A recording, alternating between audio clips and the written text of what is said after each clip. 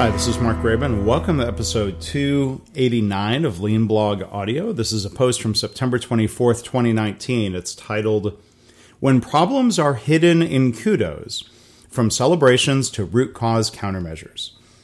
So I want to give credit to my friend and colleague Tony Millian for the idea that prompted this blog post. Tony and I used to work together in a lean healthcare consulting group that was part of Johnson & Johnson. This was more than a decade ago. And we're both now, both of us are affiliated with the firm Value Capture. Now, I had a chance last week to visit a client that Tony has been coaching on lean management practices. We observed some frontline team huddles. It was part of a tiered huddle system that they're working on developing. And Tony made a very insightful observation. There was a pattern that appeared in a few huddles. These are, the huddles are taking place in departments that are relatively new to the practice, and neither of us means to be critical, but these are some natural starting points, and Tony provided some very helpful coaching to them. So in the huddles, the manager and the team talk about problems, issues, or opportunities for improvement. In some huddles, the team might say something like, we can't think of anything that came up yesterday. But then as the huddle would progress, the team was asked if anybody should get recognition or kudos for something they did.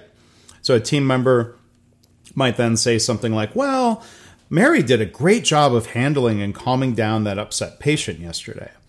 So that might indeed be worth celebrating, but what else is going on there? As Tony pointed out, there's an underlying situation or problem that could or should be discussed and addressed. We could ask questions like, why was the patient upset? Did something unusual happen? Were there process or system problems that created a situation that upset the patient?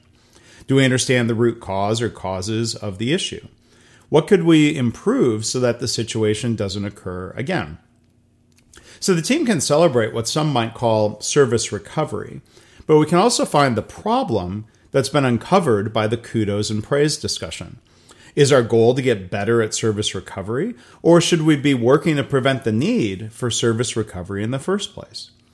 As teams start identifying waste and problems, it can be uncomfortable to some. It's good to be patient and understanding about that. Some people are afraid that pointing out problems is a bad thing.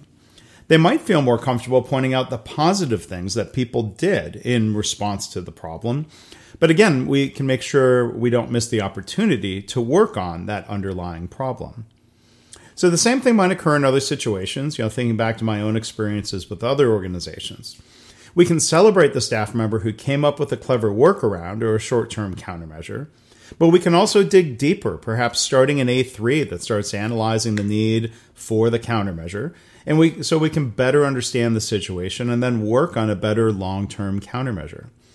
So thanks again to Tony for articulating this so clearly last week. His coaching was really helpful to the team, helping them see what was possible and inspiring them to challenge their own thinking in a way that moved them forward. It was certainly thought-provoking for me. So what do you think? Have you seen similar situations? If you want to comment on this blog post, you can do so. You can go to leanblog.org/audio289.